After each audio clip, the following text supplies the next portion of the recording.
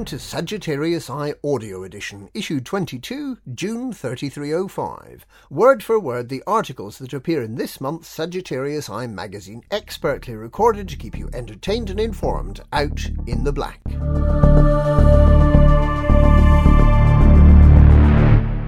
Editorial. Who the hell are you? Don't answer. We know who you are. We know what makes you pick up these pages. We know the call. We hear it too. From our flight seats, we salute you. The undaunted few, the lonely and the brave, those who hear the siren's song of the stars. They hate and fear you, don't they? Those mud-booters and skeptics, locked into their spinning prisons and on their little worlds. We know. It's not their fault. In ages past, they'd have called us gypsies, wanderers, vagrants, opportunists. Rootless wanderers of independent means, riding in with a whiff of adventure and dubious money. You can't trust them. Thieves and killers, the lot of them. But they don't understand, do they? They can't. They have homes, jobs that pay them to stay and be safe. They haven't seen the laser fires streak past as they scream through silently spinning rock fields at twice the speed of sound, hunted by alloyed predators. They haven't been spat out of hyperspace into the light of a never-seen star, streaming in through a pockmarked canopy, visions of staggering beauty and loneliness. But we know you, wanderer. We know how little there is between your fragile flight suit and an unknowable void.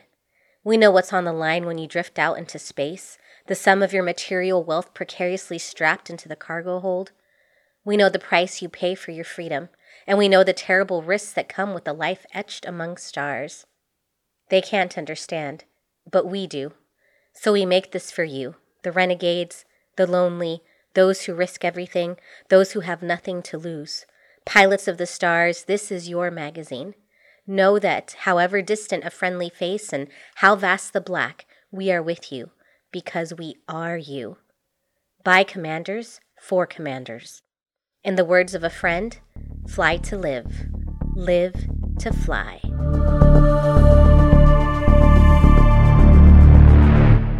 Structure of a Superpower, Part 3, The Alliance. Concluding our series on what life is like on other worlds controlled by the interstellar superpowers, in this issue we turn our attention to the Alliance. The foundation of the Alliance faction lies in the intertwined history of the Alioth Rebellion, the rise of Argent Incorporated, and the desire amongst planetary populations to come together in a solid bloc against the dominant but distant influences of the Empire and the Federation alike. Human history is littered with instances where colonies rebelled and cast off the shackles of their distant rulers, and so it was with the revolution on Alioth. The decisive moment came in late 3229, when the Federation finally gave up on suppressing its colony. Suddenly, a powerful and well-resourced star system had the means and the opportunity to stand apart from the two superpowers of the time. The shape of its new government became the blueprint for the third kind of superpower, an administrative model that drew strength from the independence of its members. At the same time, Meredith Argent, a key member of the revolutionary forces, struck a deal with the fledgling government to provide much-needed ships and weapons to secure Alioth and support other systems that wished to join them in casting off the yoke of the Federation or the Empire. Argent Aerodynamics Amalgamated Incorporated, which later became Argent Incorporated, thrived and prospered on the demands of this new power, quickly rising to rival other giant interstellar corporations in human-controlled space. Alliance society is diverse. Each member world has different needs and priorities. There are regional power blocks which manifest as voting groups in the assembly, but even then, the delegates recognize that the broad range of opinions, lives, and perspectives that are represented in chambers provide the strength of each faction. Decisions do not come quickly out of such a legislative body, and for internal matters, member systems act autonomously. Seeking agreement between the member systems is generally a torturous process, usually ending up with a great deal of compromise. The binding commitments made by the Alliance members are to oppose slavery and champion the rights of the individual. Citizens from any other Alliance member system must be granted full rights of abode and citizenship in all other Alliance member territories. Alliance members must also commit to interstellar trade and military cooperation, and member systems must have an elected civilian government, although in some systems, mostly corporate, the definition of elected is stretched somewhat. Large corporations obey a common set of export regulations which in many areas have been subsequently adopted by the Federation and the Empire. So from the perspective of an interstellar trader running a small ship freight business, the Alliance has been a very welcome, positive influence. Its existence as a third presence has forced the other powers to abandon thoughts of conducting a trade war. Some trade items are considered illegal in Alliance space, but the enforcement of the law varies between systems and is left up to the local authorities. Alliance members must come to the aid of other members in times of distress, either as part of the Alliance Defense Force or directly. The ADF fleets are made up of contributions from different member systems. Some of the more affluent signatories are capable of moving entire battle groups, but others provide smaller task forces or single ships. These contributions to defense are made in rotation, although senior ranks in the fleet are usually permanent to provide strategic consistency. In recent times, one of the most controversial and notorious members of the Alliance was the Lave system. Lave joined the Alliance in 3265 in the immediate aftermath of a bloody revolution. In that conflict, an ADF fleet, predominantly from Alioth, had played a major part in overthrowing the independent dictatorship of cloning expert and resident eugenicist Dr. Hans Walden. However, Lave joining the Alliance angered both the Federation and the Empire. The former protested over the assassination of its ambassador, one John Graham, by the previous regime. The latter objected over the actions of its ambassador, Martha Godwina, who immediately recognized Alliance authority in the system. The crisis almost brought the Empire and the Federation together in opposition to their rival, but some swift diplomacy and political appeasement eased the immediate tensions. However, the alienation of the Federation and Empire fatally wounded Argent Incorporated, whose rapid rise turned to gradual decline. Rival corporations in Federation and Empire space received substantial subsidies to design and sell new ships that would put the Alioth-based manufacturer out of business. After joining the Alliance, Lave's new democratic government quickly began to recruit other systems from the region, known as the Old Worlds, into the Alliance and formed a voting bloc with these systems to rival the dominance of Alioth. Some saw this as a good thing, reasoning that Lave, with its ancient reputation, would provide a check on Alioth's dominance of the Assembly, but many others were not convinced. 3305, Lave's election saw a new party take charge of the system. Immediately after being elected, Lave Radio Network withdrew the system from the Alliance. The next few months saw a messy power struggle between Lave Radio Network and its allies and an assortment of Alliance loyalists who wanted to retain Lave's membership in the organization.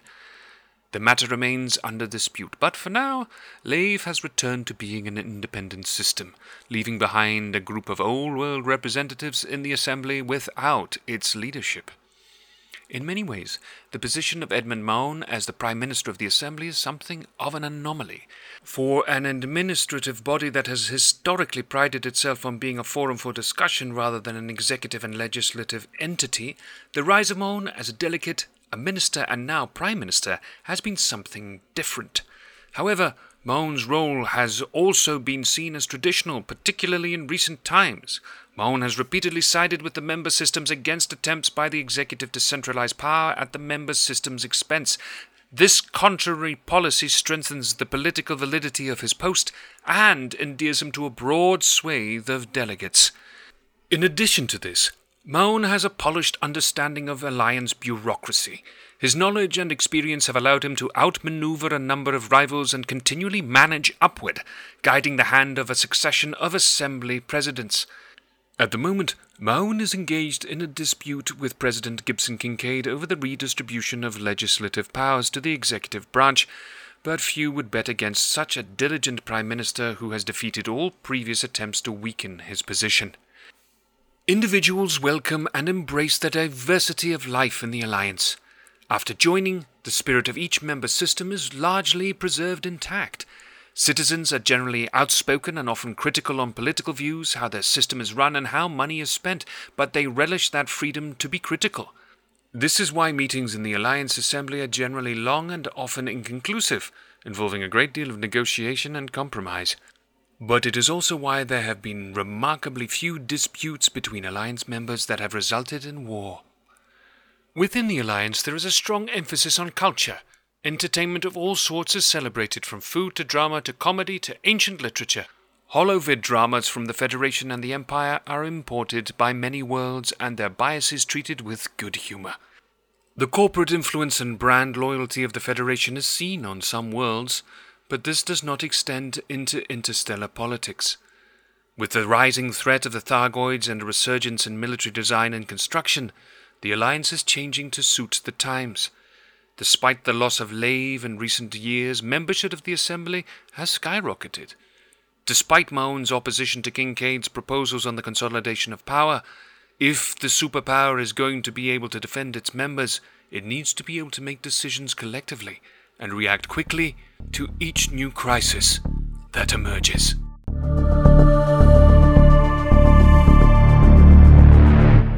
Losing the war. Humanity's hope diminishes daily.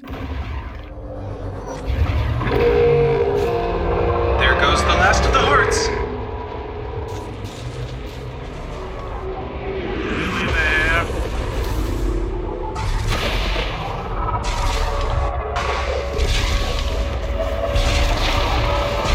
Almost got it.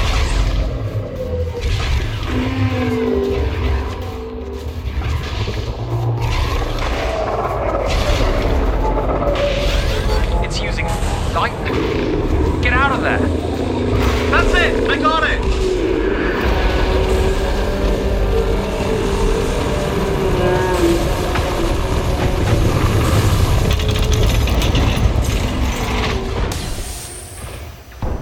He got it. He got it good.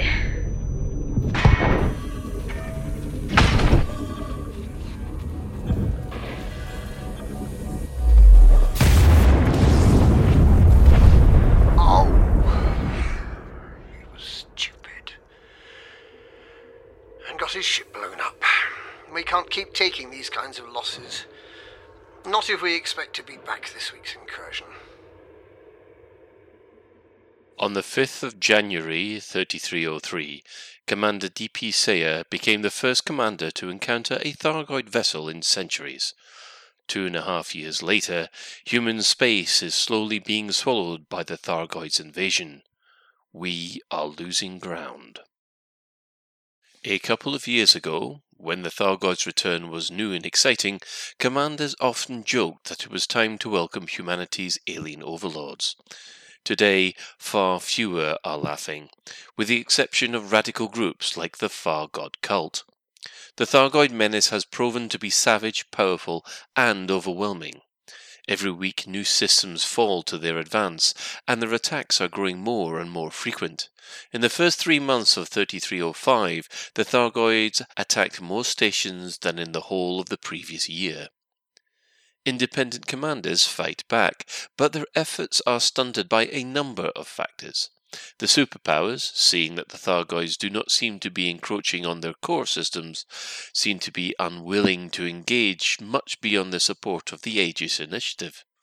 Logistical support, which was once very useful in beating back infestations before they became full incursions, has become less so thanks to Thargoid countermeasures. Finally, expeditions and other concerns have robbed the bubble of many of its great defenders, at least temporarily. Needless to say, the Thargoids aren't waiting for humanity to get its act together. Right now we're struggling, admits Commander Ninj, an anti-Xeno expert and leader of Operation Ida. There was a promising start, but odds have increased against us massively. The Thargoids stepping up their attacks at the same time that a lot of independent pilots went off on various expeditions. Sad to say it, Distant Worlds 2 took a lot of needed fighters away, and their loss is really felt at the moment. The invasion began with human settlements in the Pleiades sector, and has been slowly making its way into the bubble. Commanders have been tracking the progress of invasion with a variety of tools, including the Eagle Eye surveillance stations and the Pilots Federation Galaxy map. The numbers tell a grim tale. With each passing week, the number of kills necessary to repel incursions rises, with the number of participating Thargoid hunters plateaus. According to the records kept by the Anti-Xeno Initiative, the AXI, in the early weeks of the war, Thargoids would attack only 2 or 3 systems at a time, and those attacks were often repelled before they could develop into fully fledged incursions. Thargoid hostilities have steadily escalated. In the meantime, even tracking Commander's progress has proven difficult, as intelligence on the state of the war can be difficult to sift through. The Pilot Federation appear to be better able to track Thargoid movements in the early days of the war, but the logistical support has become less reliable since then. More on this later. One aspect of the war that is turning in humanity's favour is that we've become better at recovering from our losses, though perhaps not for the reasons we'd like. For each week that a system remains in Thargoid incursion, a space station in that system is heavily damaged by Thargoid attacks. Commanders who haven't seen the results of this destruction should definitely do so.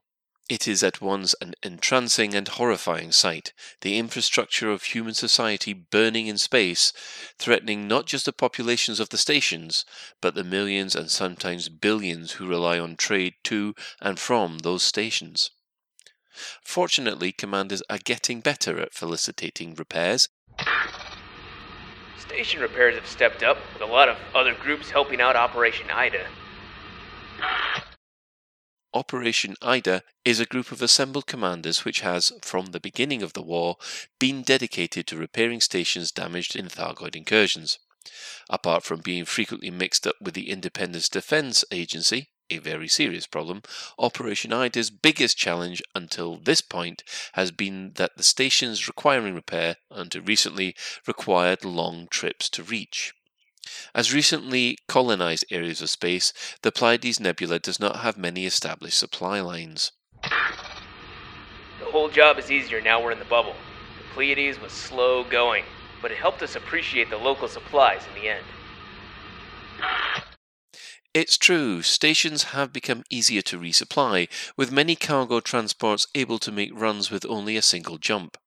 Of course, from the dawn of the war, supply lines have become easier to maintain as the battlefront moves closer to home, so this is not exactly cause for celebration.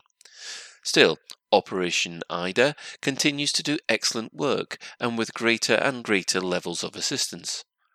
Commander Ninj explains some of the challenges with the work they do. Repairing stations involves a fair amount of coordination, such as deciding which target to repair, communicating as a group on what is needed, and reporting when a task is completed so over-delivery doesn't occur. We also do our best to let people know that getting fined around repairing stations is bad news, as the contact service is disabled, meaning they have to travel elsewhere to pay off a fine. We try to catalog the nearest places to clear fines to help those who get caught out. Managing resources is a lot easier since we left the Pleiades, as now there are usually many options to find various commodities. Back in the Pleiades, we had to deal with human-induced problems to ensure we weren't getting caught out by undesirable security situations. Lockdown could slow down or even cripple the repair of a station back then. We've also had to try and limit the influence we've had on any particular faction, often by carrying out countering actions. Sending a faction into an expansion when they didn't want to do that is definitely considered impolite. I'm glad the Thargoids haven't hit Colonia. In previous years, cargo runs to help establish the Colonia settlements could take the dedicated transports many hours to complete, especially before the advent of the so-called Neutron Highway. While an attack on Colonia would be a particularly effective way for the Thargoids to split our forces, as many commanders have sentimental attachments to Colonia, a more pressing danger is that posed to our atmospheric worlds. At the time of this writing, Thargoids have not chosen to attack settlements on our Earth-like planets, perhaps because their preference for ammonia-based atmospheres. This may change, especially if they draw closer to major targets such as the White House on Mars in the Sol system and the Imperial Palace on Capitol in the Achenar system. In the meantime, the war is confined to the vacuum of space. When it comes to fighting the Thargoids head-to-head, only the wealthiest commanders are able to contribute the most. Not just those with the highest credit balances, but also those with the most free time. While Thargoid scouts can be fought with conventional ships and ordinary weaponry with reasonable degrees of success, when it comes to the larger interceptors, commanders need to perform quite a bit of legwork to survive in combat. Aegis experimental weaponry is the minimum that is effective against these targets, and some experimental modules such as the AX Xenoscanner are considered almost essential. For those commanders that want to increase their odds even more, converted Guardian technology is currently the most effective way to destroy Thargoids, and acquiring these tools takes a lot of time and resources. For example, unlocking the purchase of just the Class 1 fixed Guardian Shard Cannon requires a commander to supply a technology broker with 1 Guardian weapon blueprint fragment, 12 Guardian power conduits, 12 Guardian technology components, and 15 Guardian Sentinel weapon parts. Many commanders don't have the kind of time necessary to do this kind of work. Additionally, engineering is essential for survival against the Thargoids. Experimental modules cannot be engineered, but a ship can only integrate 4 experimental modules at once. And for the rest, an engineer's touch is frequently the difference between life and death for an anti-Xeno pilot. Any commander who's invested any time in the engineers knows how drawn out that process can be, even following the engineers' rework of their compensation structure. Finally, after all this work has been done on a ship, it requires further fine-tuning on its most important component, the pilot. Thargoid interceptors are bizarre and challenging combatants, entirely unlike any human components, and merely holding one's own against a Thargoid requires learning extensively about their capabilities and tactics. Previous issues of this magazine have covered these lessons to some degree. That means time and attention, and almost always insurance rebuys. Many insurance rebuys. Members of Sagittarius Eye's faithful photography partners, the SPVFA, will attest to how expensive engaging the Thargoids can be. Beating back incursions is hard work, which involves dedicated ship builds. It's not something that every person can pick up right away. There are a lot of really helpful, amazing anti-Xeno groups out there that run wings, provide guides on how to fight, as well as how to build an effective ship, and generally provide awesome assistance. At Operation Ida, we've had a bit of experience in fighting infestations a few times, but we really do rely on the goodwill of the AX combat groups to help out with the incursions. Without what they're doing, we would have so many more targets to repair. Not to mention those systems which would be burning forever if the incursions never ended. These groups face some tough challenges when they see a system is under threat in the galaxy map, but the right conflict zones aren't turning up. This last part references another challenge to the war effort, logistics. At the start of the war, humanity was ready, or at least its commanders were. Pilots leapt into systems classified as infested by the Pilots Federation, shooting down scout after scout to prevent full-fledged incursions. Eventually, records would show that the invasion had been successfully beaten back, whereupon pilots moved on to the next system. Unfortunately, weeks later, Pilots Federation officials reported that they were no longer able to determine when an infestation had been successfully beaten back. As a result, countering infestations has become a frustrating guessing game. Previously, we knew when to keep fighting and when to stop. The infestation monitoring system got removed a few weeks later, which has made it so much harder. It seems a bit silly in my opinion. You can see when a system is an incursion via the galaxy map in GalNet. The Pilots Federation should have at least some sort of report for infestation too. We have to rely solely on Eagle Eye now, but it doesn't let anyone know when a system is cleared. This new reality in war intelligence makes it far easier to wait for a system to fall into an incursion state and beat the invasion back, rather than trying to preemptively stop it. With the limited resources available, it's more sensible to fight the target you can actually see the progress on, even if the conflict zones are tougher. pilots attempting to beat back attacks are understandably frustrated when their efforts are proven useless, and thanks to the lack of intelligence, they don't even know how many more scouts they would need to destroy. Despite all these challenges, Commander Ninj has a somewhat optimistic perspective on the war. As for the outcome, I'd like to think we can still win. Once we get more people back from the expeditions, then humanity can start tipping the scales in our favor once again. There might also come some impending strategy which slows down or kills the Thargoids, like the mycoid virus did previously.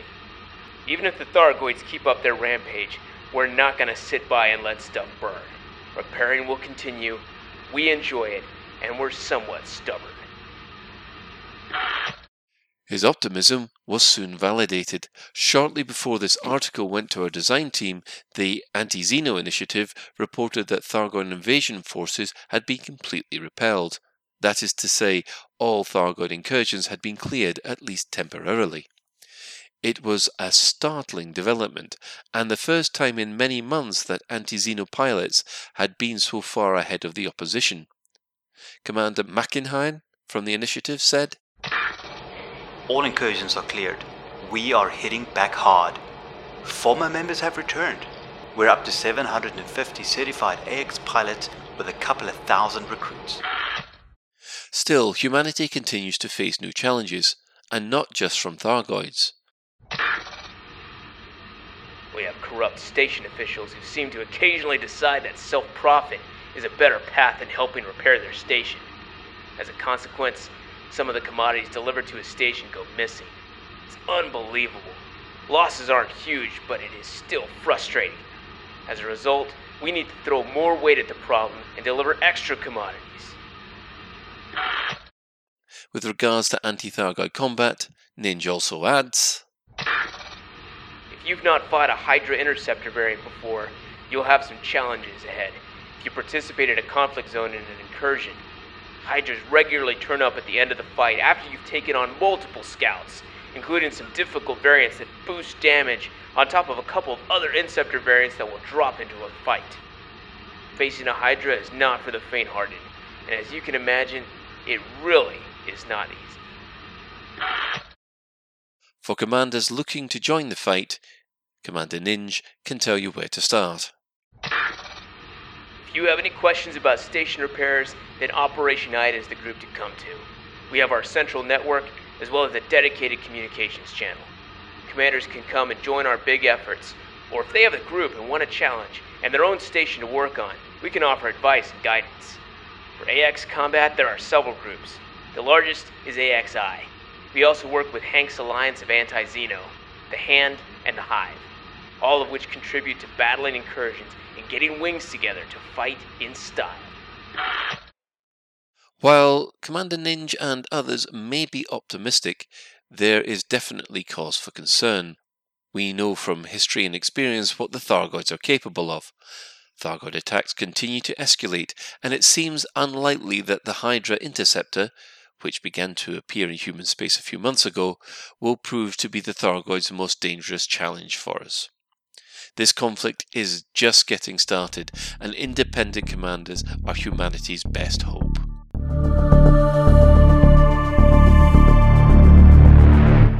Distant Worlds 2 – The Foundations of a Great Adventure. In early 3305, the largest event involving independent pilots that the galaxy had ever seen began. The Distant Worlds 2 expedition saw nearly 14,000 people set off to cross the entire galaxy, cumulatively travelling unimaginable distances and redefining what members of the Pilots Federation could collectively achieve. This month, we look back at the expedition, now that it's come to an end, and catch up with its organisers, laying the foundations for a great adventure and creating its lasting legacy, an insight into how the early plans of the Distant Worlds 2 expedition were formed, what motivated them, and how they were eventually implemented, by Eramus Kamzel, project leader. The first early ideas of a new Distant Worlds expedition began during a gathering of commanders at the Pilots Federation's event on Earth 2 years before the expedition launched. I remember meeting a lot of fellow explorers there, one of whom had been participants of the Distant Worlds 3302 expedition, and who still talk fondly of that event, and were keen to know when the next Distant Worlds event would take place. At the gathering, a whole range of activities were discussed, and attendees were keen to try some interesting new activities as part of any second expedition. With a variety of ships and technologies set to be released throughout 3304, commanders were keen to incorporate these innovations into our journey. Among other things, mining would be an important new feature for participants with some innovate and explosive mechanics. Fleet carriers were also discussed along with squadrons and ice worlds.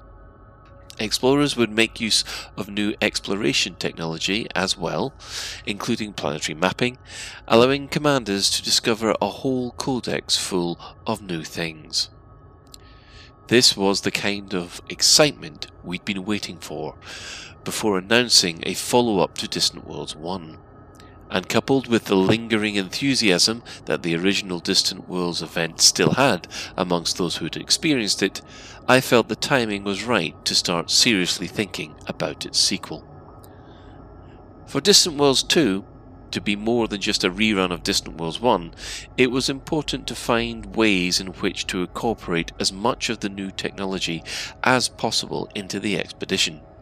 In addition, I felt a new Distant Worlds event needed to appeal to a wider scope of pilots.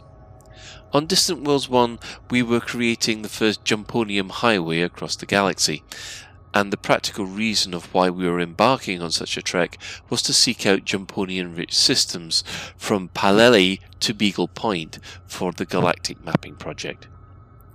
This provided reasons for prospectors to take part in Distant Worlds 1, which ultimately led to the birth of the Rock Rats group.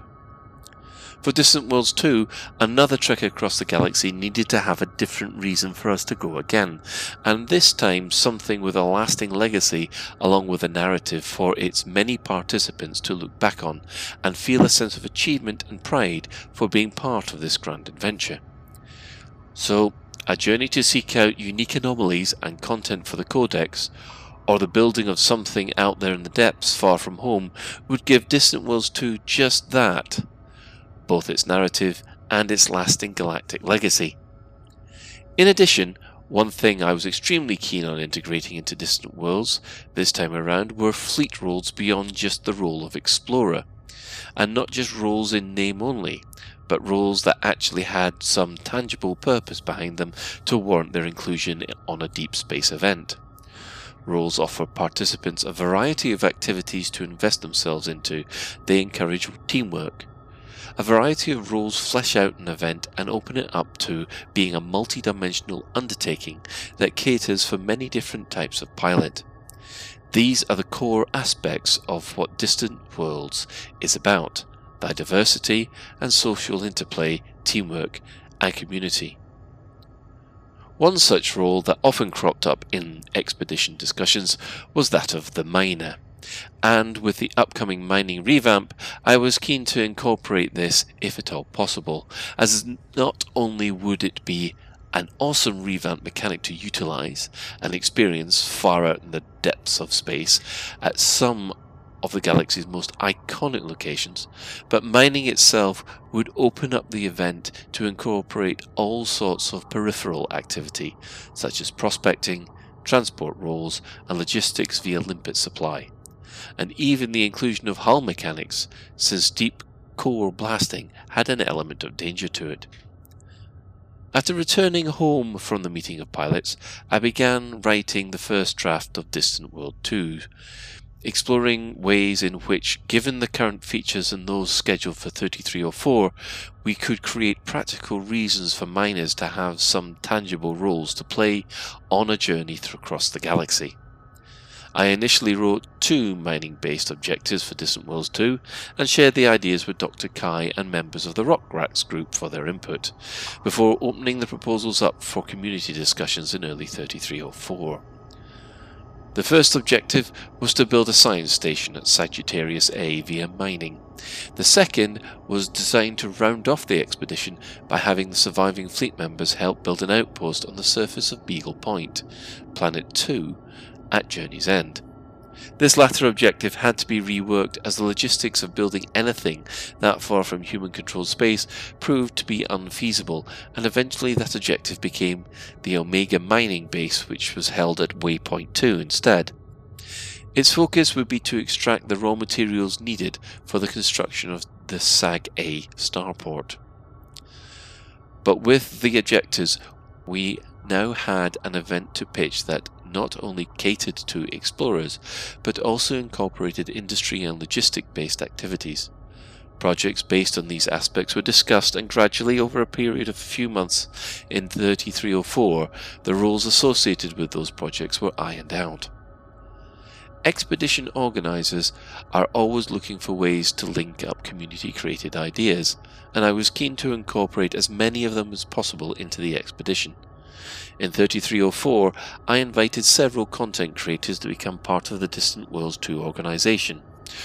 Quoleth implemented the fleet roster and helped set up the registration process. This became integral in promoting Distant Worlds 2. As long as the rosters sign up, we were presented with the defined fleet roles that pilots could take on, with each role including a synopsis of what they entailed. Mad Raptor came on board to oversee the expedition's geology project, the Rock Rats and Polish Dan of the IMU to oversee prospecting, the objectives and mining.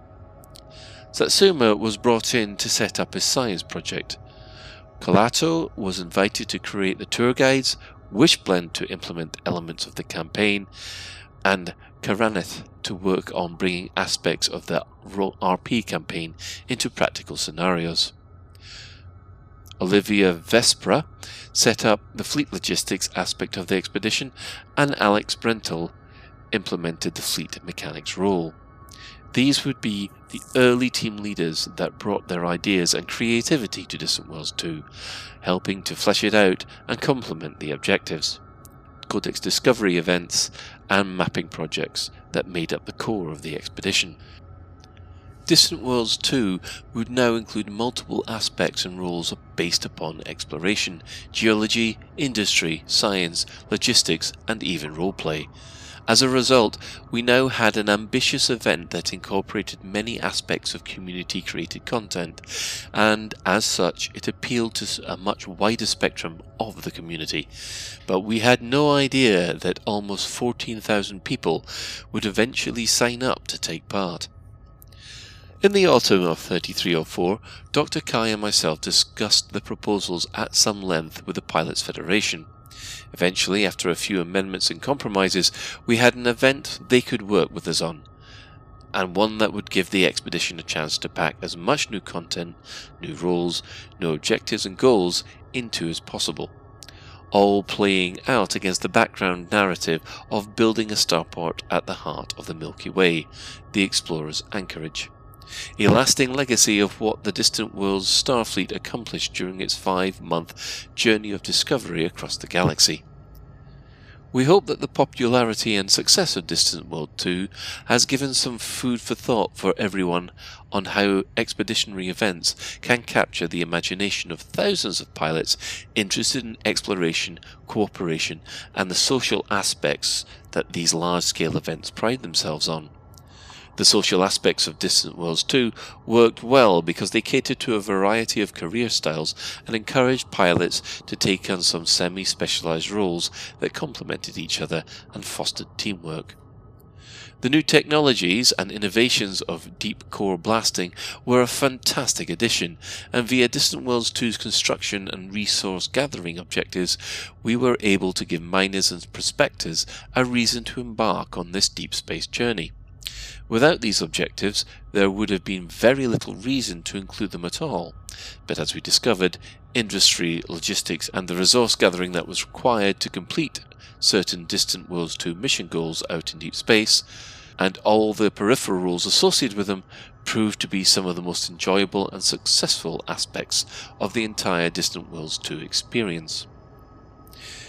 Maybe this too will be one of Distant Worlds 2's lasting legacies, paving the way for future expeditionary events to become more inclusive to a variety of specialist activities and the roles that emerge from them.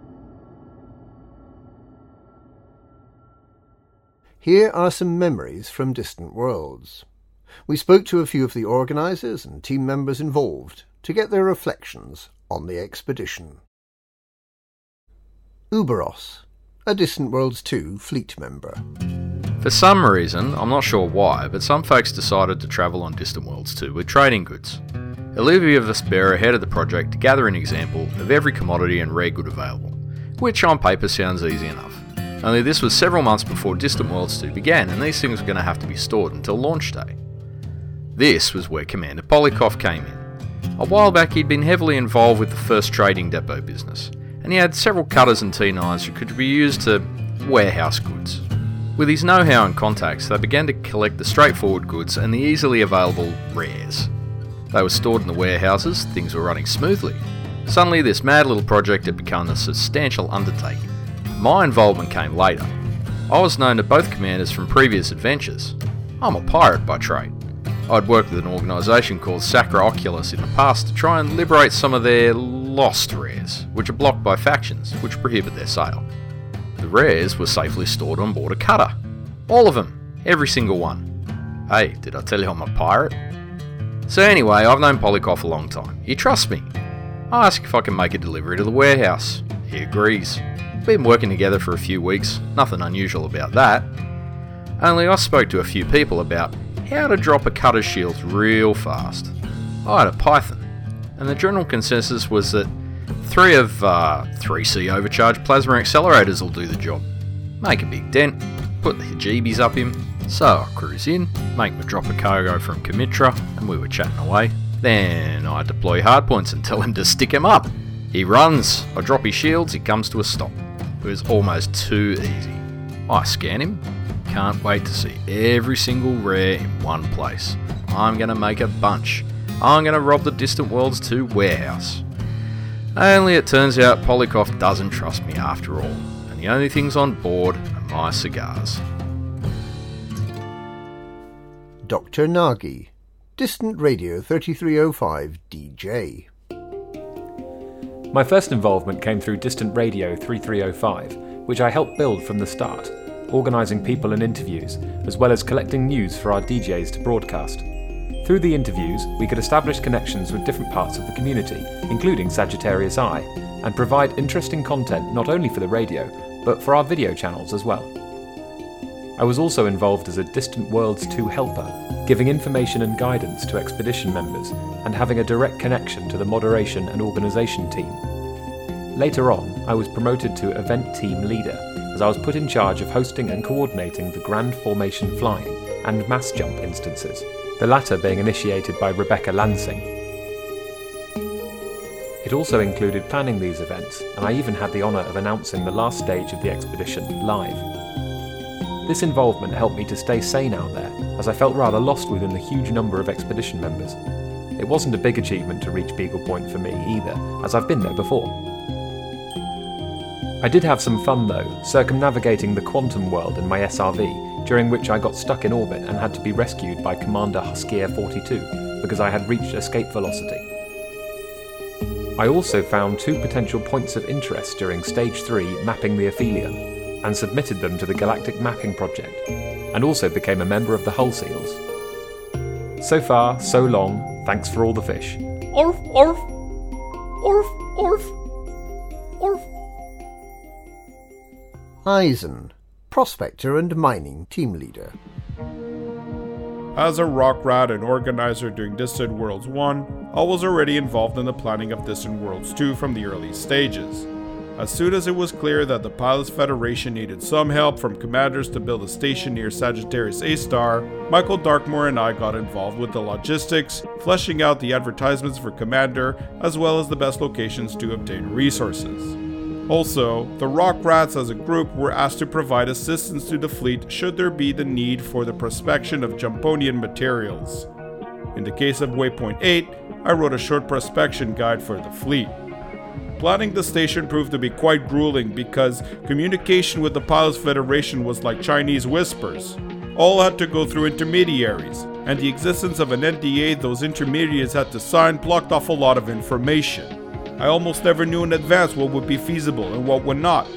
Ultimately, the Pilots Federation changed almost everything we had worked out, and even altered how the station was to be built while we were building it.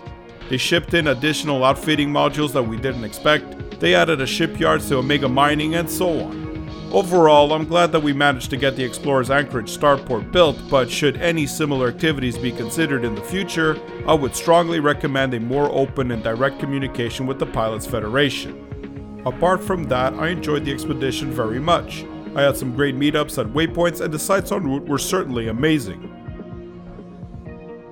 Wishblend, Distant Worlds 2, Elite Dangerous Role-Playing Game, Game Master. My job on the expedition was to coordinate stories other pilots created, as well as certain roleplay events.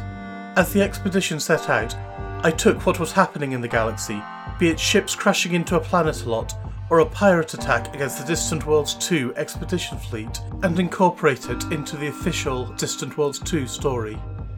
The official story is made up of events in the expedition, the shipborne fighters of the Fleet Defence Force, and a group called Bandits that are fighting over some damaged escape pods that have appeared in some strange gravitational anomalies. The rest of the story follows the adventures of Commanders Snorks and Silversheen. Chank Saitomi, Distant Radio 3305 DJ. I'm Chank Saitomi. I'm just a dude. Before the launch of Distant Worlds 2, I contributed heavily to the Distant Worlds 2 survival guide with information on stars and their hazards, as well as most of the work on Bodimus's survival supplement with detailed information on neutron boosting. Most may know me from the radio, which I helped out with Michael, the boss of Distant Radio 3305, Mr. Nagi, who has been pushing me for a year at this point to always do more, and Henka, one of the heads of Dead End's circumnavigation expedition, who brought me on as an occasional interview co-host and got me interested in the idea of interviewing fellow commanders. I began as one of the original talking heads, broadcasting 2 live shows a week on the Galactic Graveyard Shift, which was usually midday to early morning for most other commanders. Still, I did gain a regular following and group of avid listeners from the weirdness I was pumping out into the galactic void. I am also an occasional co-host for the interviews run on the radio. Sometimes I kill it. Sometimes I ruin everything. I still have no idea what I'm doing. On top of the DJ gig, I also manage the radio's video broadcasts and archives. I occasionally had the opportunity to broadcast unplanned social events during Distant Worlds 2, such as Synaptic's Folly in the Conflux and the Pumpkin Cult meet at the singular biosite of Newton's Necropolis, which really connected me to the community of FleetCom and the Distant Worlds 2 expedition. Mate, I hadn't done nothing important. Ain't nobody special. I'm just a dude who yells at magnets. I'm just glad the lot of it gave me an opportunity to meet so many amazing commanders out there. Cohen Leth, Fleet Roster Administrator. I was in from the beginning, back in early 3304. My main roles were the graphic elements, logos, banners, ship showcase, posters, sometimes later the Galnet page, and the roster, which had me working daily on it for well over a year. Up to the actual launch, I was also very active as a mod and Distant Worlds 2 reference on the FleetCom server. I also made the embroidered patches available. They were a ton of work. I was surprised to receive so many orders. I enjoyed preparing Distant Worlds 2 for over a year, more than the trip itself, to be honest. On Distant Worlds 3302 I was a new pilot, but even before Distant Worlds 2 started I was severely burnt out. I had a few great discoveries, but for the most part my enjoyment was out of the cockpit. I'm looking forward to meeting up with the rest of the organization team at Beagle Point before powering down the ship for good. The most challenging and difficult aspect of my entire Distant Worlds 2 experience was working with the Pilots Federation. It was extremely frustrating in several aspects. I will not do this again. Commander Will T. Riker, Distant Worlds 2 Console Fleet Member. I am Commander Will T. Riker and part of Ork-Rosa Black's organization team. My main objective within the Distant Worlds 2 expedition was to help people with mining resources for the station, assist in outfitting, finding teams to mine, and logistical worries. But what most people might remember me for is that I organized the mapping of rings, which brought us the Indite and Bauxite hotspots, as far as we know, the only ones found to date. This wouldn't have been possible without the countless numbers of commanders that helped, and I am eternally grateful to them. The best part about Distant Worlds 2 for me personally was meeting those dedicated pilots that had the same mindset and wanted to show our best with the community goals. The Pilots Federation community is one of the best out there, and I feel happy to be part of it for years to come.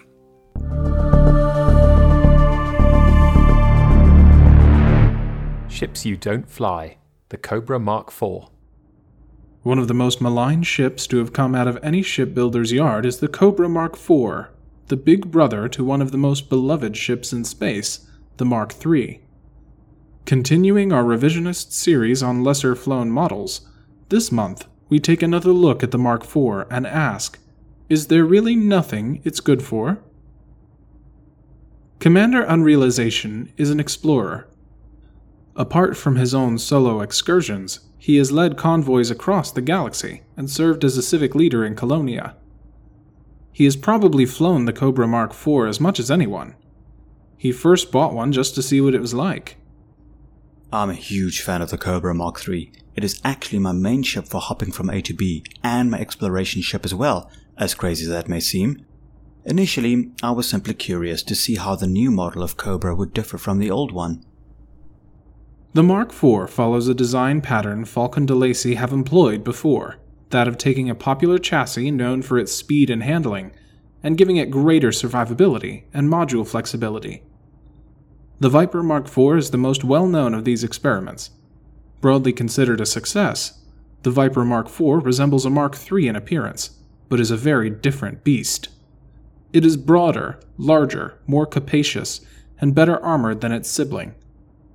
It finds use among a small but enthusiastic cohort of Pilot Federation commanders, who praise its flexibility. The design of the Cobra Mark IV follows this logic. It takes the Cobra Mark III frame, universally popular for its unusual combination of speed and cargo capacity, and beefs it up, adding more module space, armor, and increasing its arsenal. I like to call the Mark III the little brother of the Mark IV, even though it's not completely accurate. So why does nobody fly it? To answer this question, it's worth revisiting the Mark III to explore why that ship is so loved. Reviewed extensively in this magazine in issue 5, the Cobra Mark III is a classic. It is consistently one of the most commonly bought ships among Pilots Federation members, and is an essential step along the common ship progression that marks a pilot's career. I simply fell in love with the Mark III as soon as I could afford it. I enjoyed speed and handling, especially in Super Cruise, and the fact that it can do 5 to 6 jumps on a single fuel tank is something I found very convenient in places where scoopable stars are rare. It also makes an extremely good jump ramp for SRVs when gathering materials planetside with friends. I also think the compartment sizes are perfect for the ship. A size 4 fuel scoop allows me to refuel while I align for my next jump, and usually come out full each time. That means I can keep jumping indefinitely. It is a true multi-role ship that can turn its hand to any task a career pilot might throw at it, with 3 outstanding features. Blistering speed. Properly outfitted, the ship cruises at close to the speed of sound, boost aside. Impressive cargo capacity, and low price.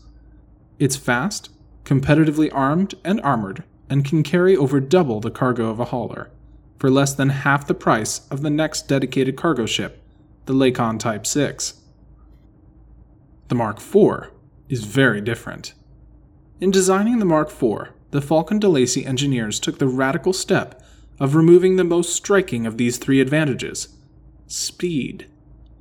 The Cobra Mark IV is slow. In normal space or planetside, you can feel the weight difference. The Mark IV turns a bit slower. For stock configurations, the Mark IV actually boosts only slightly faster than the Mark III can go without boosting.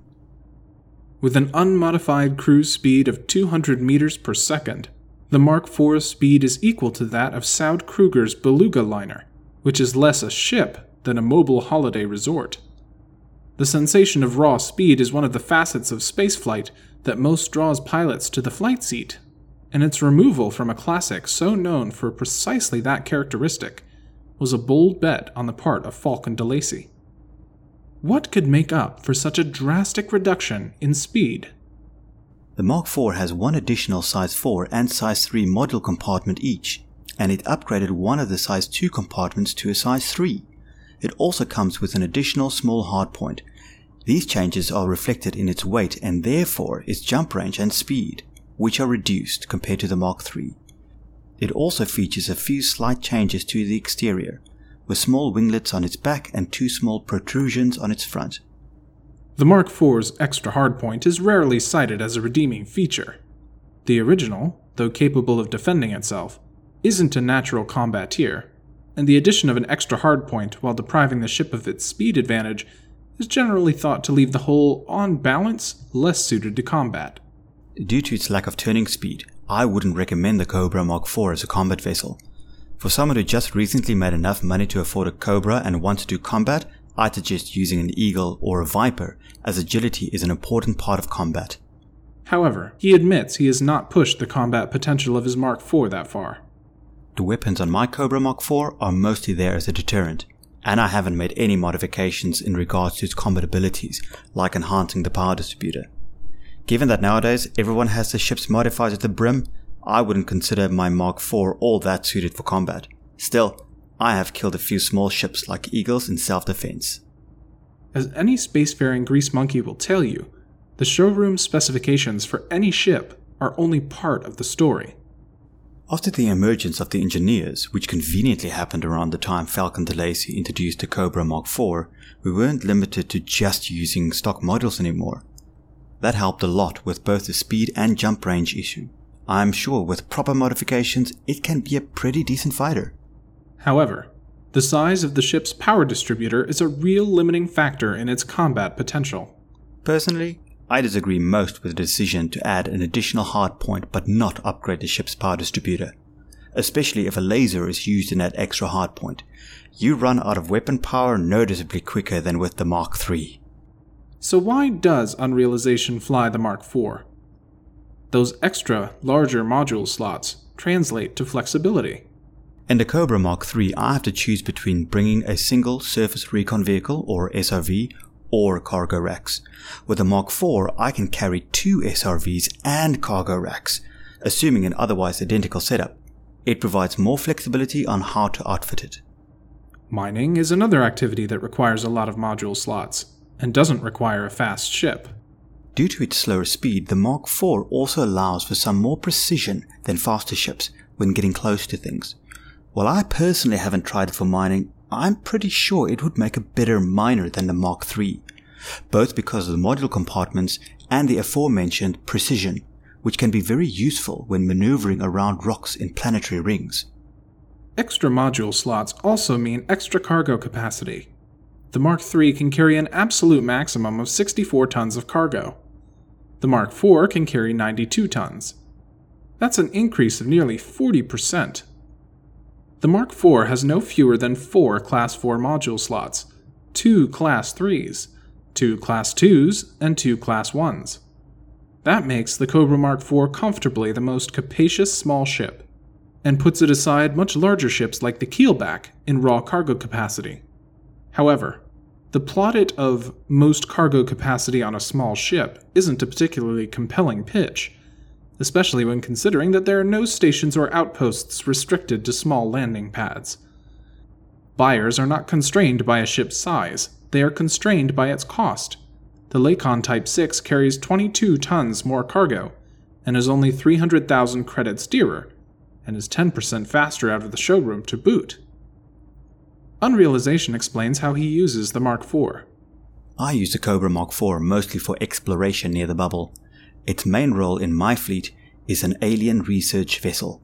Being able to slowly approach and scoop up a Thargoid probe and keep it safe in corrosion-resistant cargo racks is the main reason for me to keep it. Most Thargoid research, and Guardian research for that matter, does not need to take place very far from the bubble.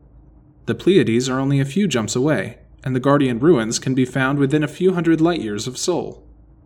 The Mark IV's stock 24.9 light-year jump range is more than adequate for distances like these. Unrealization, however, has taken the Mark IV further afield. I used the Mark IV during the August Exodus expedition. Due to a cooperation between the expedition and the Twin Candles Initiative, many commanders brought along slaves for the expedition, with the intention to free them on arrival at Jacques Station to be the first settlers in what is now known as Colonia. Because of the Mark IV's ability to have SRVs and room to safely transport cargo, I chose it over the Mark III. Its flexibility to set up made the difference. He concedes, however, that this was a very specific use case. I wouldn't use it for my regular exploration trips because I simply enjoy the speed of the Mark III too much, and boosting through a canyon somewhere far from home is something I'd like to do to mix things up. But whenever I need to travel and transport something at the same time, the Cobra Mark IV is my ship of choice, despite doing a few light years fewer per jump. Unrealization has clearly experienced some wonderful things in his Mark IV, associations which, we suspect, form part of the ship's enduring appeal for him. One of the fondest memories of my time as an explorer overall is connected to the Cobra Mark IV, the August Exodus expedition. I consider it a tremendous honor to have been part of the organization team of the expedition that ultimately led to the creation of Colonia. And I made many friends during that time. The August Exodus Jaunt to Jacques expedition of 3302 was the largest and most organized supply convoy to the stricken starport, helping to seed the nascent colony. There's a little anecdote about my way back to the bubble after the expedition. I stumbled across a downed fighter a couple of thousand light years into the return trip. Thanks to having cargo racks, I was able to save the occupants. I carried them all the way to just a few thousand light years outside the bubble, where I passed them to Commander Satsuma, who carried them back all the way to Colonia, where as far as I am aware, they are now leading a happy life. One of the common arguments against the viability of the ship is that not everyone can buy it. The fruit of an unusual marketing plan by Falcon DeLacy and the Pilots Federation, its sale is limited to pilots and corporate customers who gained their pilot's license before certain dates in 3302. It's a shame they don't allow everyone to have it. In my opinion, it's been exclusive for long enough. And it's certainly no game changer. Without modifications, it can feel a bit sluggish. It does turn slower than the Mark III, and it has a lower jump range. But it still has a place, and a specialism. I do disagree with many of the commanders I've talked to who say that it is useless, just a heavier Cobra.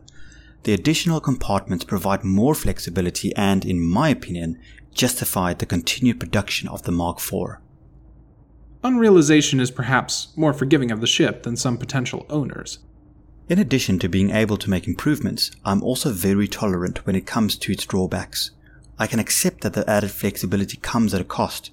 I don't always need to be fast, either in normal space or while traversing the galaxy.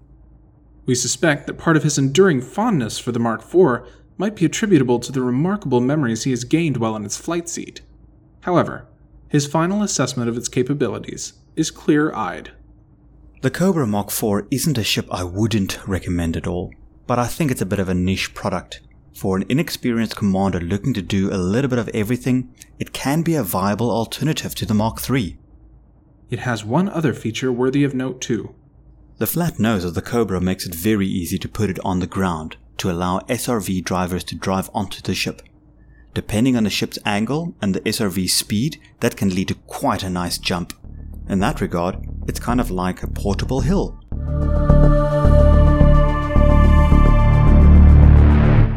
Exploring in style. The Saud Kruger Renaissance. Until recently, there was something of an orthodoxy among independent explorers. Anaconda and Asp, good. Everything else, bad. However, something unusual has been happening amongst the Pilots Federation exploration community of late. Last month, this correspondent witnessed an interesting conversation at the Millerson, a notorious space bar in the Alarai sector. A seasoned pilot pointed out to the other two at his table that in deep space exploration, range was everything. Range, he said, lets an explorer be there first, tag the stuff, and move on. The second fellow at the table countered that flexibility is paramount. An explorer needs to be able to handle any and all challenges on their own, because civilization is thousands of light years away. Both nodded in agreement. Finally, the third pilot smiled and pointed out that whatever you do, you should do it in style. In this day and age, he quipped, civilization does not have to be left far behind when going on a survey cruise. He opened his hand, and a hologram sprang out, a spinning Saud Kruger Beluga liner in red and gold. The other two looked puzzled, first at the man, and then at the ship. This conversation, and the apparent clash of pilot cultures, summarizes what a portion of the exploration community has debated over the last few months, if not years. Because of a number of industry and management decisions, Saud Kruger ships are becoming more and more attractive for survey trips into the black. The days in which dolphins only showed up for such hilarious events as the Silly Ships Expedition of 3303 seem to be over. There is a real fight going on between those pilots wanting to sit in a real cockpit and those wanting to sit at a bar, while still in the exploration business. While the Dolphin only made up 0.7% of the Distant Worlds 2 fleet, 95 ships, the fleet also contained 154 Orcas, 1.14% of the total, and a stunning 275 Beluga liners, 2.03%. Some explorers express disbelief at this new trend, but others point out, why can't explorers have nice things in a serious, lonely, and often dangerous business? The source of this division is deeply rooted in psychology and a great deal of nostalgia. Until recently, explorers, and by extension the ships they used, leaned into the philosophy that being out there meant being cut off from supplies, a shower, and the general amenities of civilization. Traditionally, explorers are a no-frills people, able to survive indefinitely on 3D cartridge meals made of soy reel instead of grain-based cereal, and dried kelp. They recycle their ship's coolants into alcohol and vice versa. Their ships are ugly, angular beasts held together by spittle, duct tape, and the sheer willpower of their owners. Now, compare this to a Saud Kruger Dolphin. Originally advertised as a small passenger vessel, it has quickly and undeniably gained a reputation as a reliable ship for ferrying tourists to their famous resorts and vistas, as well as a flashy personal yacht for the style-conscious commander. The ship is sleek and elegant, and, with a price tag of under 2 million credits, it's relatively inexpensive to fly. Saud Kruger has poured billions of credits into marketing campaigns that portray their line of ships as the ultimate means to go on tourism cruises with style. It's a job well done, and that is where the cruise attitude comes from. Saud Kruger introduced leisure and style to exploration, and the company hit a nerve in the minds of the camera limpet aficionados, eager for footage of their silvery mirrored hulls drifting elegantly in a gas giant's icy rings. Commander Two Spoons 77 comments, "There comes an age to us all, this commander included, when the thought of being strapped into a rickety diamondback explorer, an Asp explorer, or an Anaconda sounds like hell. Who wants to fly ships stripped so light that their only life support comes from a blanket and an old wood burner stuffed with galactic travel guides?" The Dolphin is the smallest of Sod-Kruger's lineup. It boasts basic entertainment facilities that hardcore explorers would most likely label as superfluous luxuries. The Dolphin's main strength, however, is its astonishing modular capability for a ship of its size and purpose. It surpasses that of the famous Cobra Mark III or even the Diamondback Explorer. In contrast to a Diamondback Explorer, one of the most successful exploration ships, a Dolphin boasts a Class 5 internal module slot. Taking into consideration its Class 4 frame shift drive, or FSD, this means that pilots can fly on what they call FSD+1, a fuel scoop one size class bigger than the FSD, which means faster fuel scooping and thus fewer heat issues. At this point, it must be said that Sod-Kruger ships in general have a higher heat signature than their dedicated exploration counterparts. Some may call this a disadvantage, some a mere nuisance, and some may not care at all. But heat signature comparisons are an important factor when judging the reliance of a spaceship as an explorer. The Dolphin passes the baseline test, but heat dissipation will never be a feature in which the Sod-Kruger ships excel. Commander Kai Kalimatinis explains, While all three have thermal capacity statistics similar to their contemporary exploration options, excluding the famously cold-running Diamondback series, all three run larger core internals from thrusters to FSD to life support.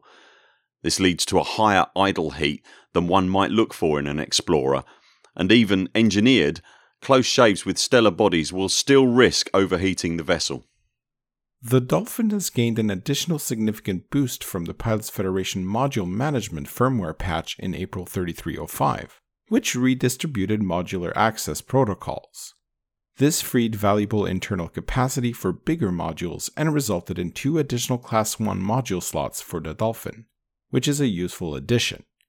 For explorers, this meant they could move items like the detailed surface scanner or the research limpet controller accordingly, thus vacating 2 Class 2 module slots. Again, for a ship of that size, that's significant. This was not the only benefit for the Dolphin, however. There was also Sod-Kruger's decision in late November 3304 to remove the ship's restriction on some internal module spaces that were previously designated cabin only. With these 2 important changes in recent months, not only the Dolphin but all 3 Sod-Kruger ships have become extremely versatile in terms of exploration. Geared with an SRV hangar and a cargo full of research limpets, for example, an unengineered Dolphin with a Guardian FSD booster can still reach a jump range of close to 40 light-years, a range that long has been the exclusive domain of Asps, Anacondas, and Diamondback Explorers. Additionally, the Dolphin can do this without sacrificing too much of its higher-than-average interior comfort standards, which is very useful on extended survey trips. Why not have a drink at the bar while the detailed surface scanner does its thing? If the Dolphin is already good at stylish exploration, the Orca and Beluga push the bar even higher. The Orca has already been a popular exploration ship for some time now. It is cherished because of its high jump range and the number of modular configurations possible in a very stylish hull. The ship is also viewed as being adequately nimble in supercruise for its size. For this reason, the Orca is a premier choice for planet hoppers, explorers keen on visiting planetary bodies in newly discovered star systems in hopes of making discoveries on the surface while enjoying a fresh deli menu, along with genuine orange juice.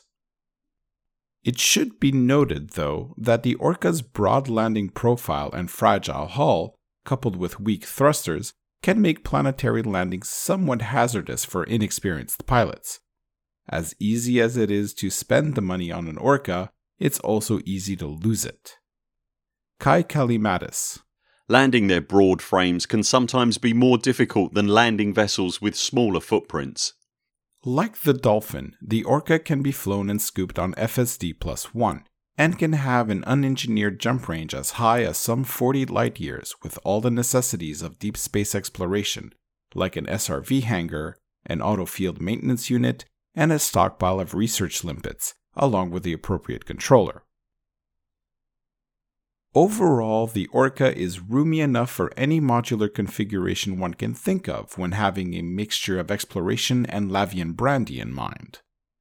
If some engineering genius had managed to squeeze the Keelback's fighter bay into the Orca might well have been one of the most popular exploration ships of all time. The main downside of the Orca is the price tag. For all its style and the Class 5 or 6 modular compartments, outfitting the ship with A or B grade quality equipment will quickly stick an explorer with a bill of 100 million credits. For the very rich, this won't be a deterrent. However, for the novices and casual deep space jockeys, it may well be the deal breaker and lead them to more inexpensive, but equally effective, exploration ships like the Asp or the Diamondback Explorer. This once more illustrates that flying a Sod Kruger in exploration territory is mostly a statement of style, all the more so if one manages to get hold of a golden livery. Speaking of gold, the Orca's big brother, the Beluga liner, plays in the Golden League, both in style and in price. Again, for the very rich, it may not be an issue to fly an exploration cruiser worth some 200 million credits, but the vast majority of explorers will never do so. In fact, though the ship's use as an exploration vessel is increasing, it is telling that they still only made up slightly more than 2% of the Distant Worlds 2 fleet. An unengineered Beluga with a Class 5 Guardian FSD booster can reach a jump range close to 38 light-years, even with an SRV hangar and the ship's modular jewel, a fully equipped fighter bay. On the downside, where the Dolphin and the Orca can be flown on FSD +1, the Beluga is down to FSD -1. Its maximum fuel scoop size is one smaller than the FSD. Since the ship also suffers from heat issues due to its overall bigger module classes, the longer scooping times and prolonged exposures in the star's corona can be seen as a disadvantage. On the other hand, with the aforementioned abolishment of the passenger module limitations, the Beluga boasts the ultimate modular flexibility and is rivaled only by the Anaconda and, possibly, the Imperial Cutter, although a comprehensive comparison with those two ships would warrant another article. Suffice to say that a combination exploration and mining Beluga is not unheard of, and speaks of the versatility the ship brings into the field while still offering zero-G cricket to its crew. Its handling is competitive too, Kai Kalimatinis comments. Although the Beluga is not the most agile ship of the Sod Kruger line, for its size it is nonetheless impressive and not dissimilar to the Federal Corvette, flying marginally better than the Anaconda. However, in this correspondent's view, the greatest advantage of the Beluga is its large telepresence projector in combination with its fighter bay capacity, making deep sky exploration trips even more enjoyable with a number of like-minded survey specialists. The feeling of group accomplishment has done much to counter Deep Space's association syndrome, or space madness, over the last years. If nothing else, this ongoing debate shows that the exploration business is not static, and that with only a few cleverly made decisions, commanders can adjust or even redefine what was formerly thought as orthodoxy.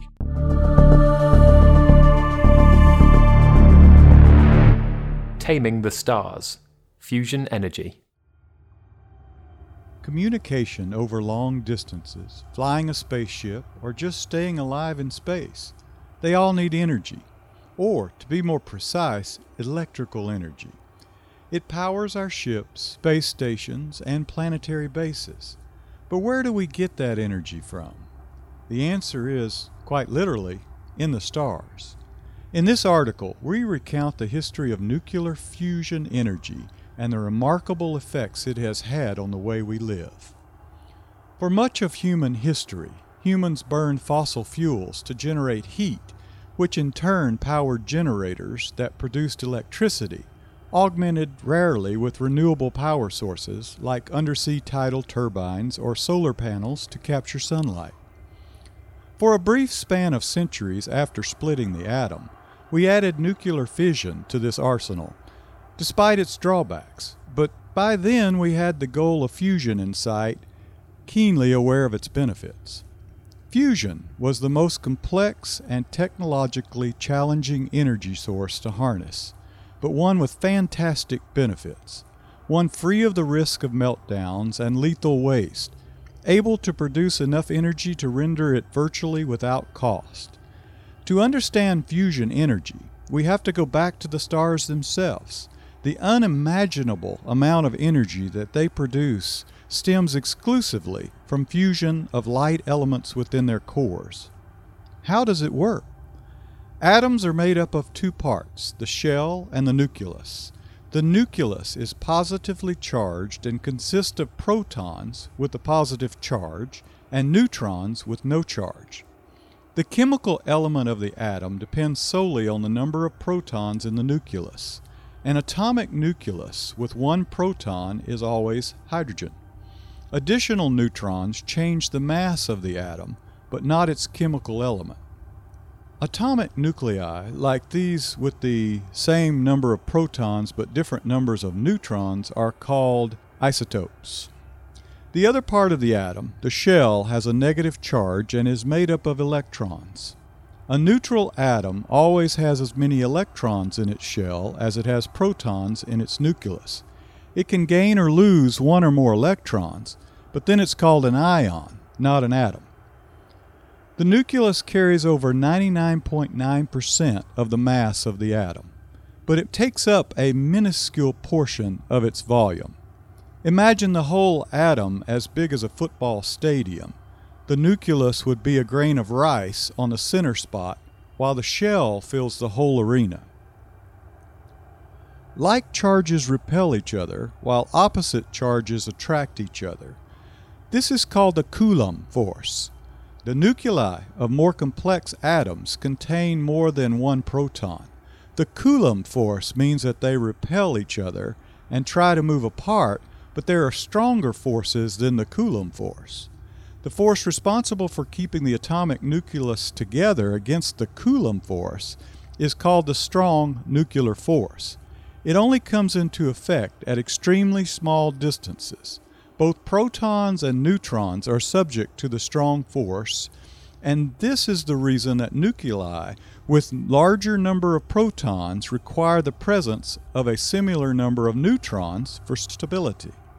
So to add protons to atomic nuclei to change the atom from a lighter element to a heavier element, you need to overcome the Coulomb force. This doesn't happen easily, even under the extreme conditions that exist inside a star's core. So how does it occur? While classical mechanics cannot explain this, quantum mechanics offers us an explanation of how it works through an effect called quantum tunneling. Quantum mechanics describes how subatomic particles combine the characteristics of classical waves and particles.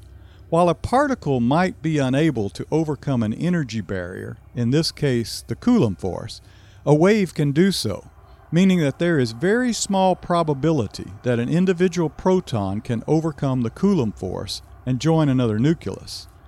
The probability that this happens is low, but the number of protons in a stellar core is very, very large. Fusion reactions power stars.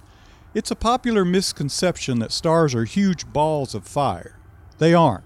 Stars are extremely hot, but that has nothing to do with fire. Fire is a chemical reaction in which the shells of atoms, i.e. the electrons, interact with each other to form new molecules made up of more than one atom. Stars are so hot that they are made up of plasma, another name for ionized gas.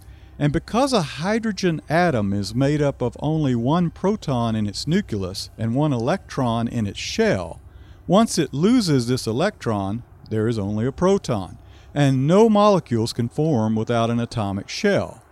So, there is no fire in stars.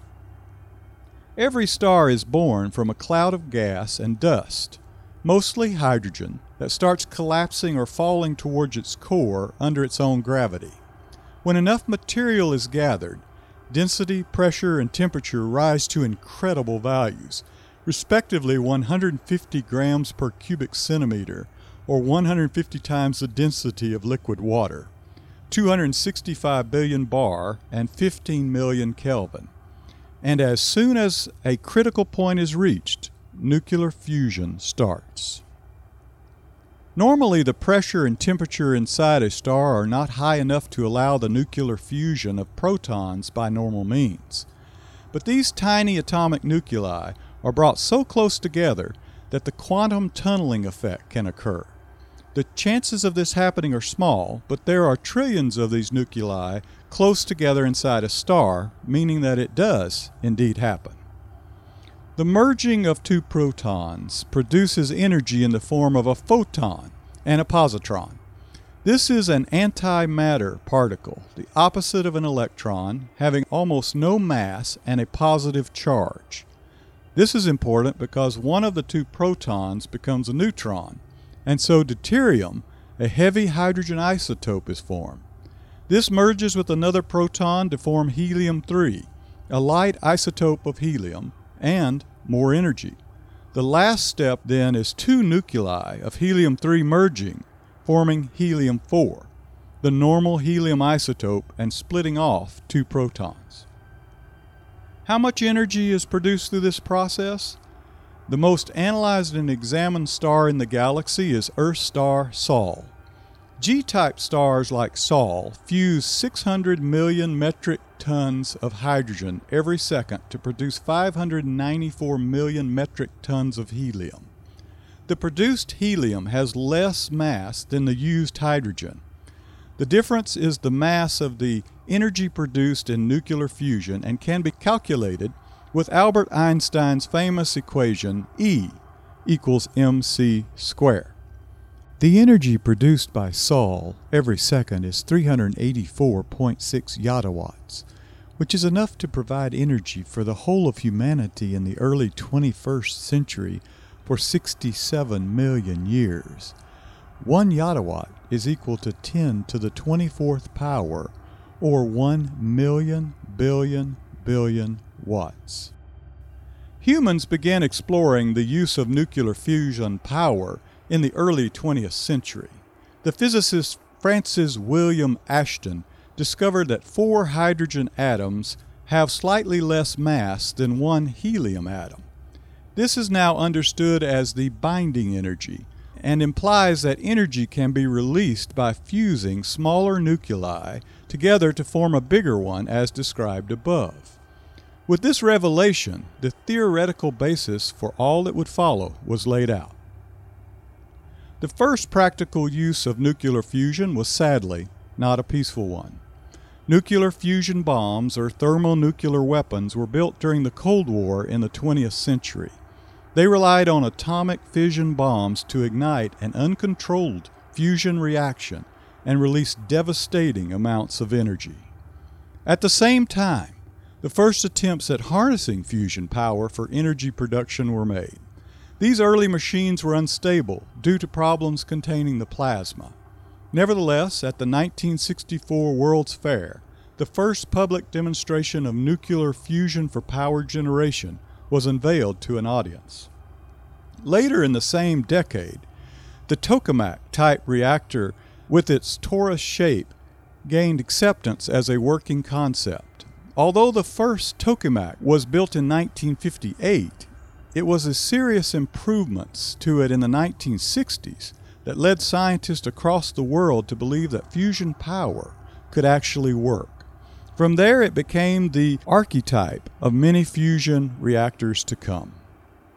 The energy crisis of the 1970s triggered a need for the wealthier nations of Earth to search for a cheap and reliable source of safe energy. Although funding had been reduced, this was a period of great advancement for fusion power. The worsening environmental conditions on Earth in the late 20th century laid the foundation for what would happen later. In the early 21st century, environmental conditions worsened further, showing once more that new and clean way of producing energy was needed.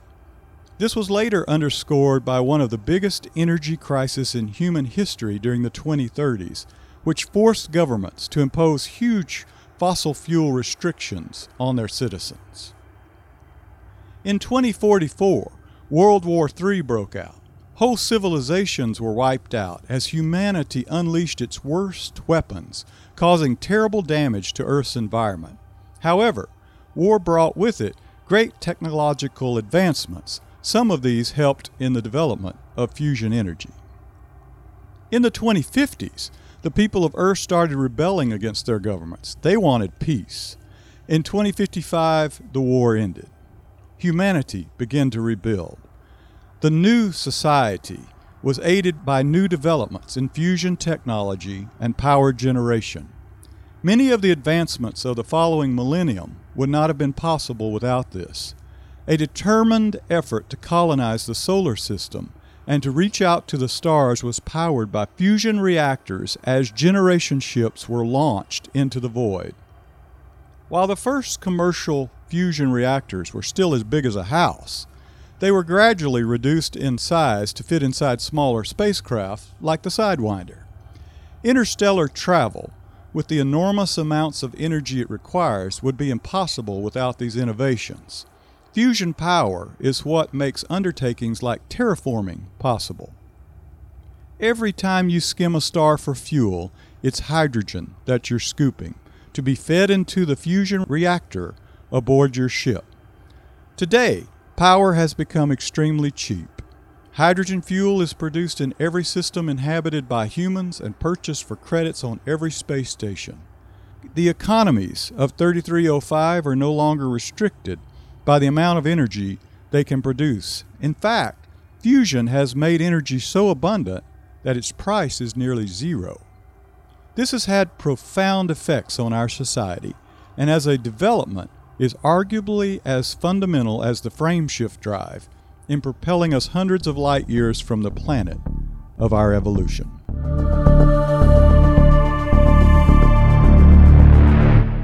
The Longview, the Apollo 11 expedition.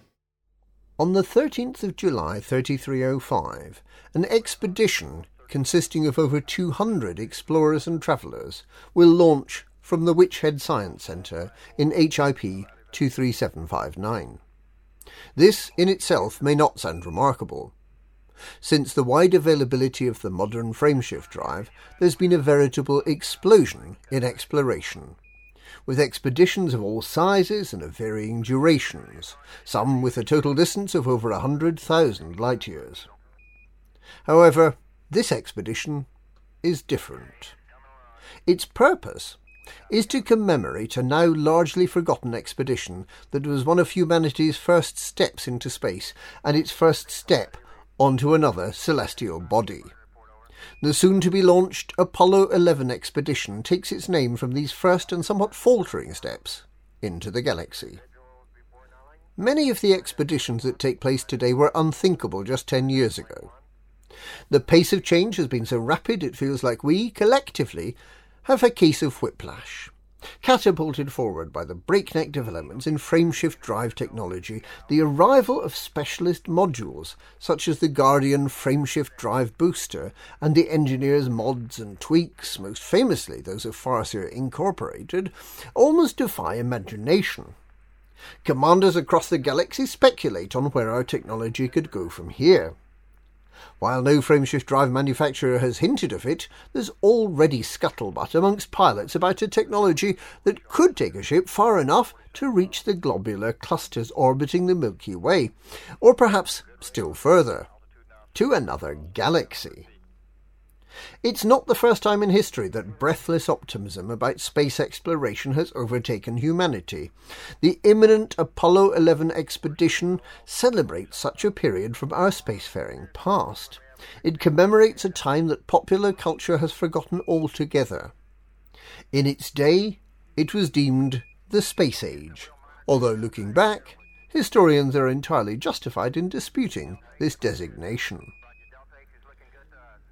For about a millennium, we as a species have been able to take for granted easy, and at least in systems with reliable authorities, safe space travel.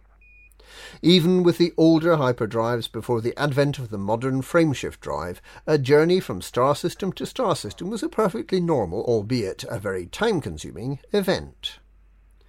While the development of the modern frameshift drive and its rapid adoption is disorienting to many, the era in history that surrounded Apollo 11 had a similar effect on those alive at the time. It was not until the turn of the 20th century, the year 1903 to be exact, that humans could so much as fly through the skies of Earth in powered and controllable aircraft. At that time, even self-propelled land vehicles were uncommon, with most people relying on their own legs for transport. The better off had a horse, and the truly rich had a vehicle powered by a weak internal combustion engine. There were forms of mass transportation, such as trains pulled by steam locomotives, belching flame and smoke like a dragon, straight out of ancient mythology. But until 1903, there was no kind of aircraft that had any potential for travel. The first aircraft was named the Wright Flyer, after its inventors, the Wright brothers. Its first short flight at Kill Devil Hills, on the eastern coast of North America, covered a distance shorter than the length of an Asp Explorer.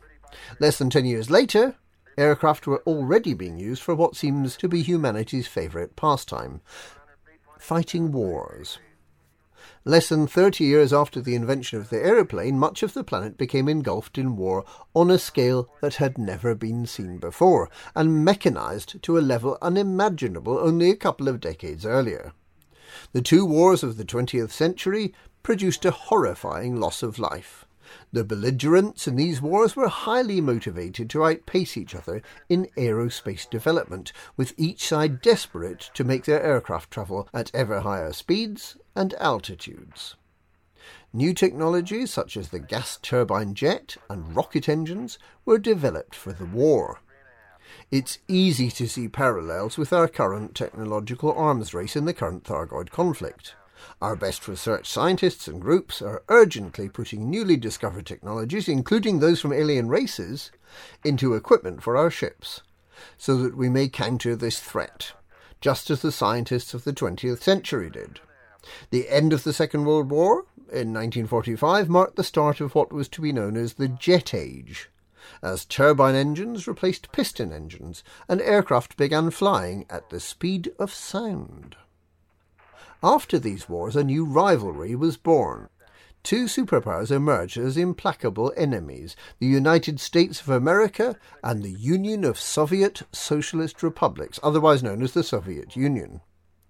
While these rivals were never officially at war, both sides became obsessed with proving that they were the best side, with the best engineers and scientists. The rocket motors that had been developed for the war were now turned to the more peaceful task of sending first machines, then humans, into space.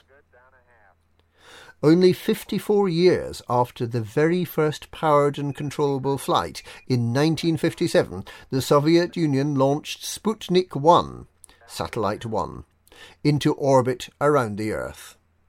It was a primitive machine carrying a very few simple instruments and a radio transmitter.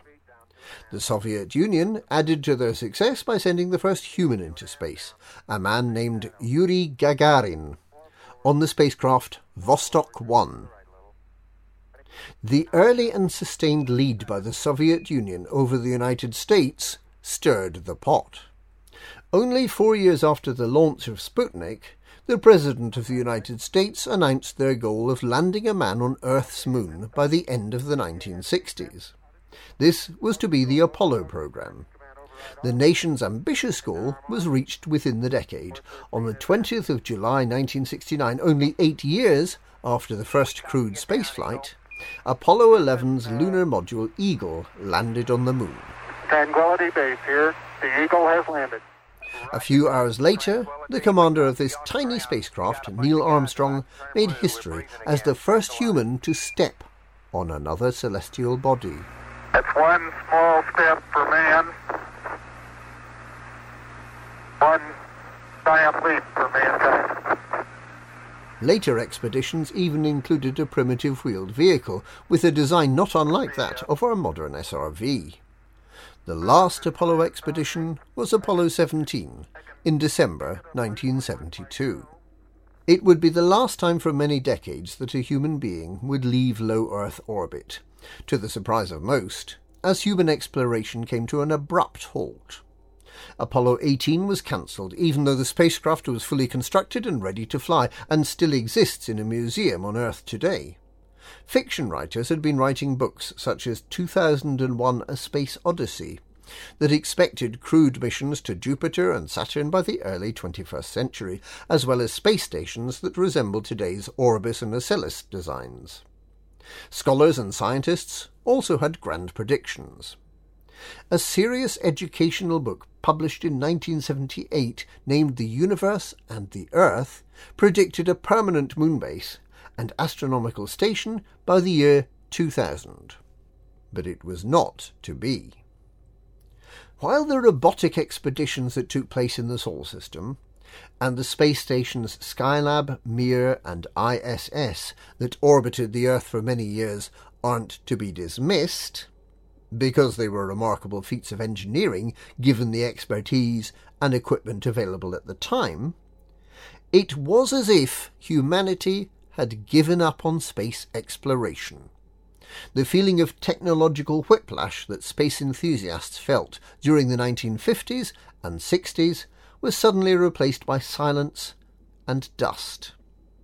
Historians are agreed on the causes: the high cost, the end of the rivalry between the two main spacefaring powers, and an increasingly risk-averse society that simply didn't see the benefit of spending the money or taking the risks.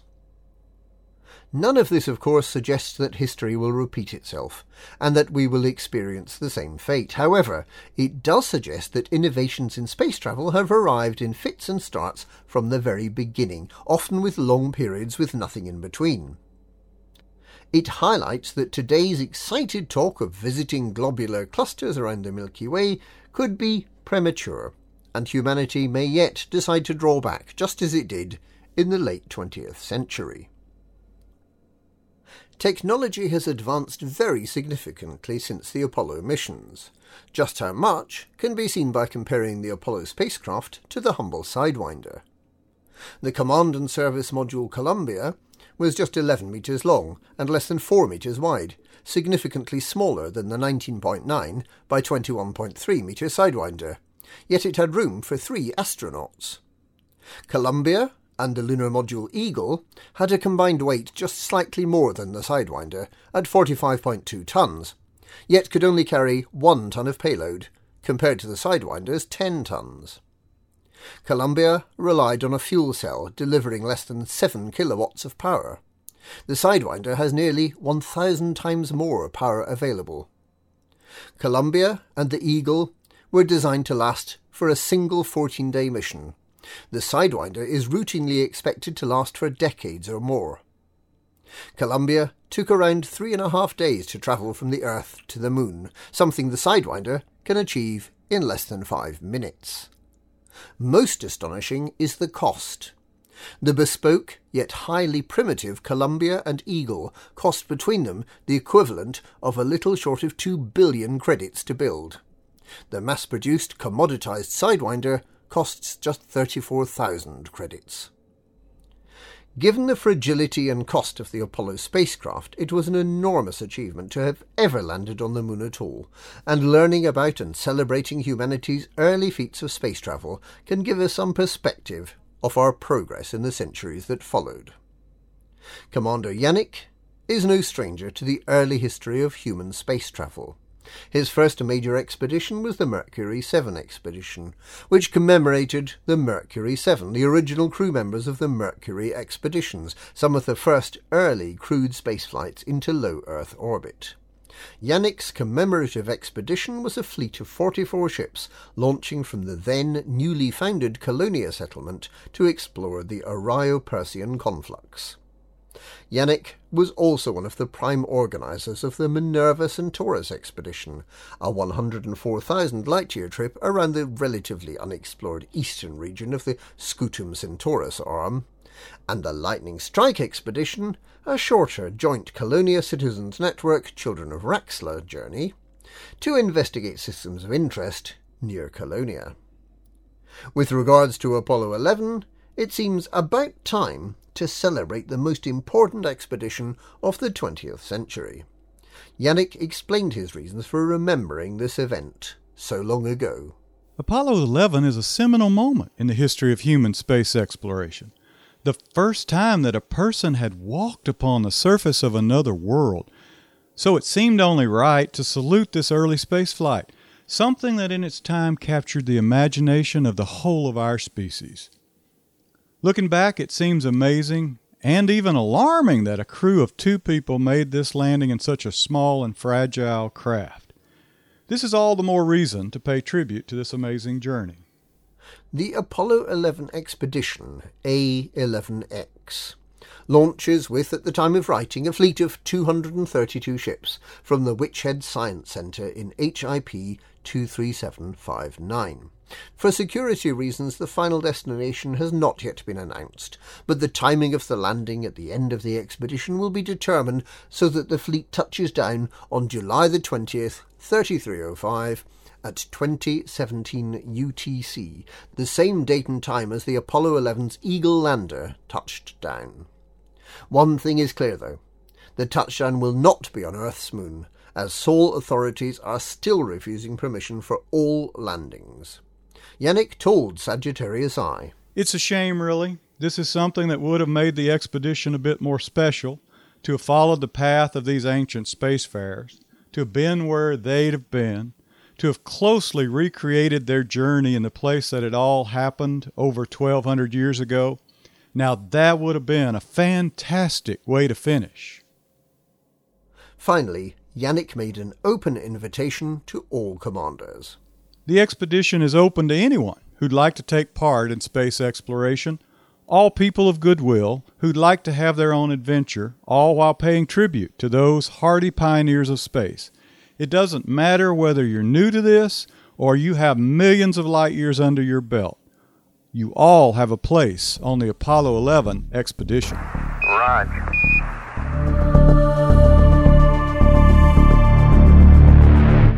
McKinnon's Heart and Soul. Over the years, our exploration and colonization of the galaxy have afforded humanity a boundless opportunity to expand.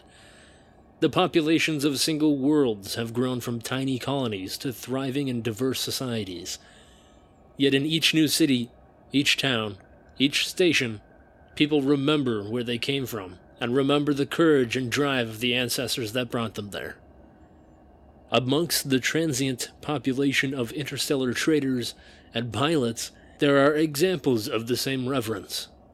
Although acts that commemorate the passing of veterans tend to be more solitary, personal and fleeting as the commanders of the galaxy are scattered all across space. So when those commanders take time out of their work to travel to a location and mark the passing of one of their own, such an effort is unusual and often never noted as they gather in a remote spot and pay their respects. Commander Alexander McKinnon passed away on the 19th of November, 3304. He had flown as a privateer for 34 years, after receiving his pilot license in 3270 from the Pilots Federation Academy in Ashoria on Lave. McKinnon had lung cancer, and after a short battle with the disease, died peacefully in his sleep.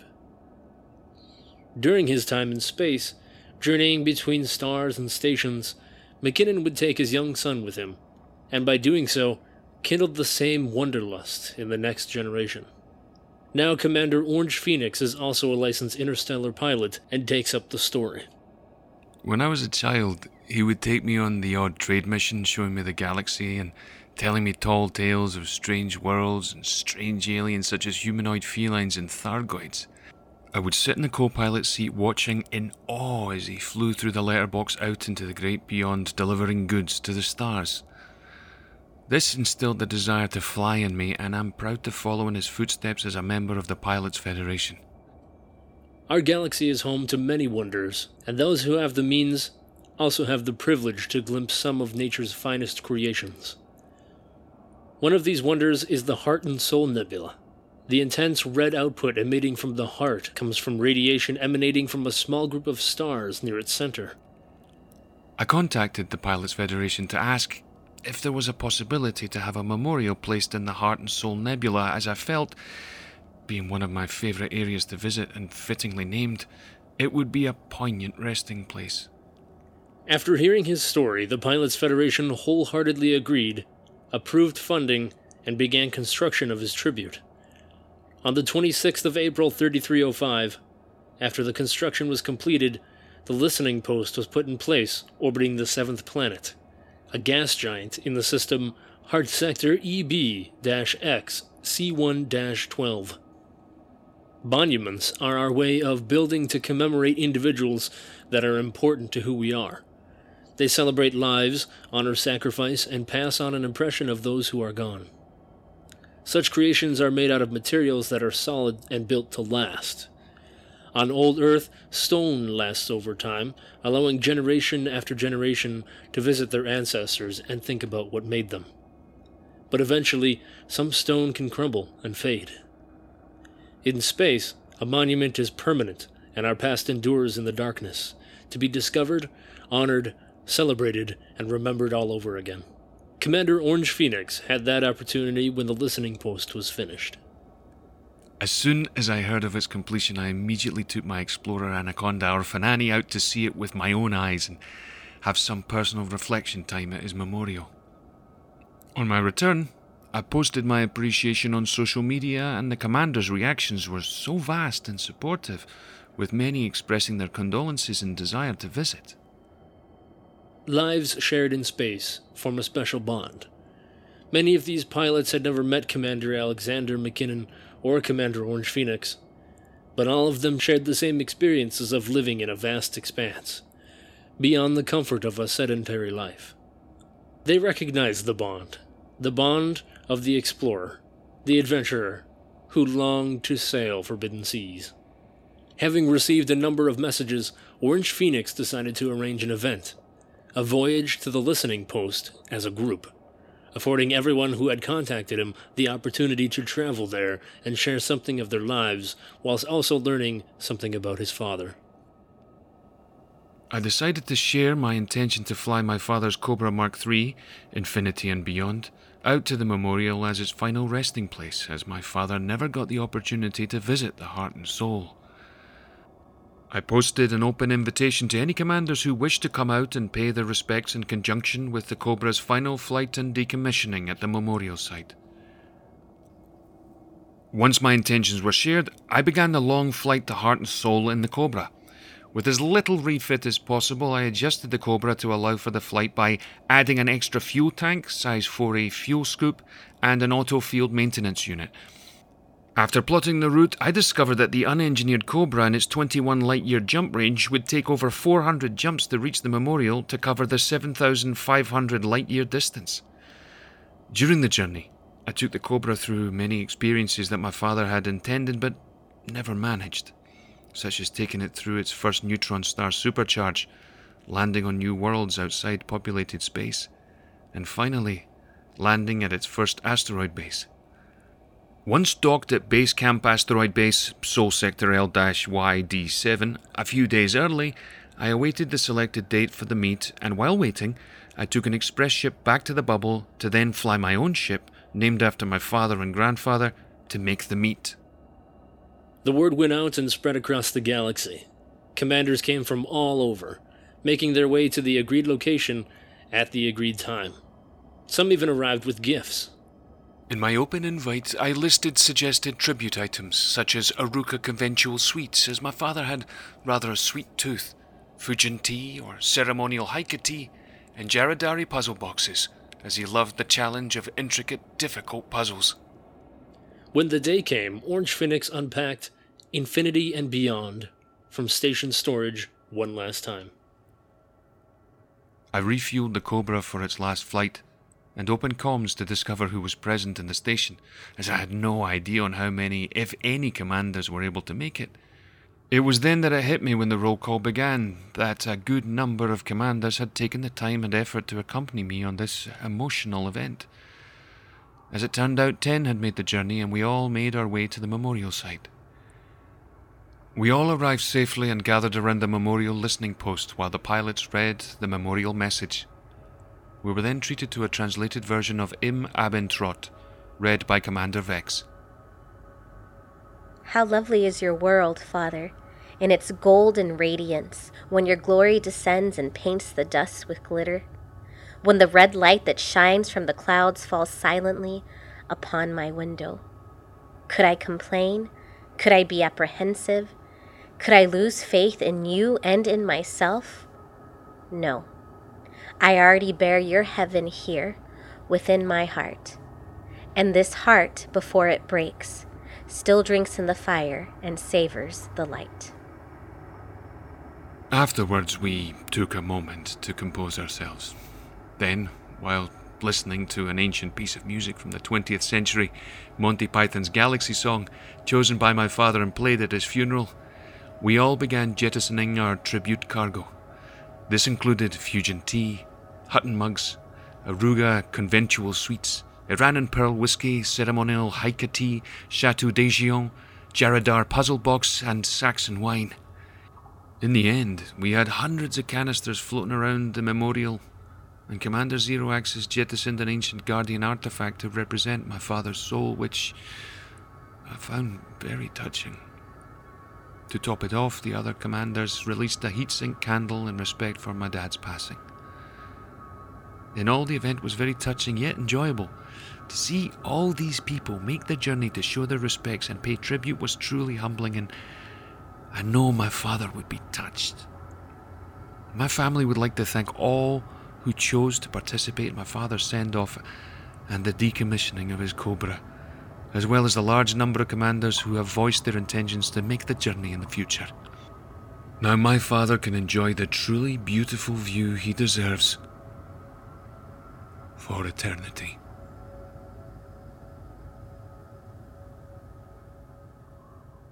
Part of the memorial event was recorded by one of the participants, and this has been posted up for other commanders to view and pay their respects.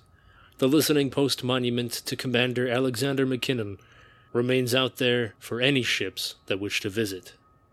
Contact the Sagittarius I offices or the Pilots Federation directly for its location and details.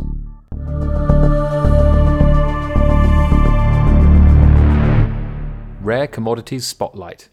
Ethgrees Tea Buds. One of the strangest delicacies of the galactic trade, the tea of Ethgrees, has an unmistakable bouquet, and trade in this rare commodity leads many natives to risk their lives. He who controls the spice, a phrase made famous in a long-forgotten 20th century series of novels. He who controls the tea buds, however, has become a much more important factor in the politics of the Ethgrees system. On Ethgrees 1, in the rural villages of the Outlands, bud pickers are trained from a very young age in a pluck-whip motion with their offhand, usually the left. This action involves a high degree of hand-eye coordination, whipping the arm forward, extending and pinching the fingers and thumb around the target, and withdrawing the arm to a rest position. This action is practiced against a mechanical dummy, and later, as the bud picker becomes more adept and potentially more valuable, against a faster-powered machine. When the bud picker has consistently achieved the required action-reaction time to evade the bite of the Ethgrees carnivorous Camellia sinensis, they are then sent into the subtropical plantations to begin their life's work. The Camellia sinensis was part of the original colonial DNA database from Earth. It is a species of evergreen shrub or small tree whose leaves and leaf buds are used to produce tea. It is believed that there was some genetic tinkering or that the plants reacted with some later terraforming residue. The resultant Ethgrees variant is somewhat larger than the original species, with a deadly flower-like head and formed calluses that look like teeth. These, combined with corded muscle-like structure in the plant's stem and a highly sensitive reaction to light changes, mean that the plant is more than capable of defending itself against an untrained picker or an ignorant tourist who decides to take a shortcut through a field instead of sticking to the path. Ethgrees carnivorous Camellia sinensis is not actually carnivorous, in that it derives no sustenance from anything it bites. The new plant has been carefully screened and is not harmful to eat, but it is also not particularly appetizing.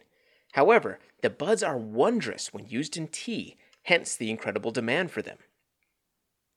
Bloch Station is the only source for the Ethgrezi tea buds.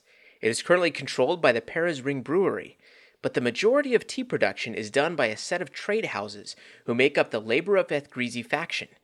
In the past, the Labour has dealt with Ethgrezi Incorporated, a merchant conglomerate who managed transport and delivery of the tea to the station, but these circumstances have changed, and now the tea makers find themselves talking to brewers who are skilled practitioners but unfamiliar with this specific art. Drinking Ethgrezi tea is a subtle experience. The aroma of the tea's infusion into hot water is captivating and reminiscent of the smell on the plantations themselves. However, once you get close, the smell fades, allowing the tongue and mouth to taste the brew without distraction. The infusion retains its heat, and some scientists claim there is a minor chemical reaction occurring as the drink makes contact with human saliva that cleanses the mouth in a way no other beverage is known to match. Thank you for listening to issue 22 of Sagittarius Eye magazine. This issue featured articles written by Adonis, Alan Stroud, Andrew Gasper, Aramis Kamzel, Lord Tywin, Mac Winson, and Suverine. This audio edition features the voices of Adonis, Burr, Cassius Faction, Daryl Nar, Edelweiss, MacGyver, Perky Percy, Phoenix Defire, Poet Sparrow, Rosetta Stone, Suverine, Spidey 002, Wotherspoon, and Wrangler Actual, and was edited by Adonis, Edelweiss, Suverine, Dr. Toxic, and Wotherspoon. Music was composed and performed by Dustin Midnight Driscoll and Toko So. We would like to thank our Patreon subscribers for their continued support of our efforts to entertain and inform the galaxy. By Commanders, for Commanders. For copies of back issues of our magazine, please visit our website at sagittarius-eye.com. Sagittarius Eye was created using assets and imagery from Elite Dangerous with the permission of Frontier Developments PLC for non-commercial purposes. It is not endorsed by nor reflects the views and opinions of Frontier Developments, and no employee of Frontier Developments was involved in the making of it. Sagittarius Eye. Orf, orf, orf, orf, orf.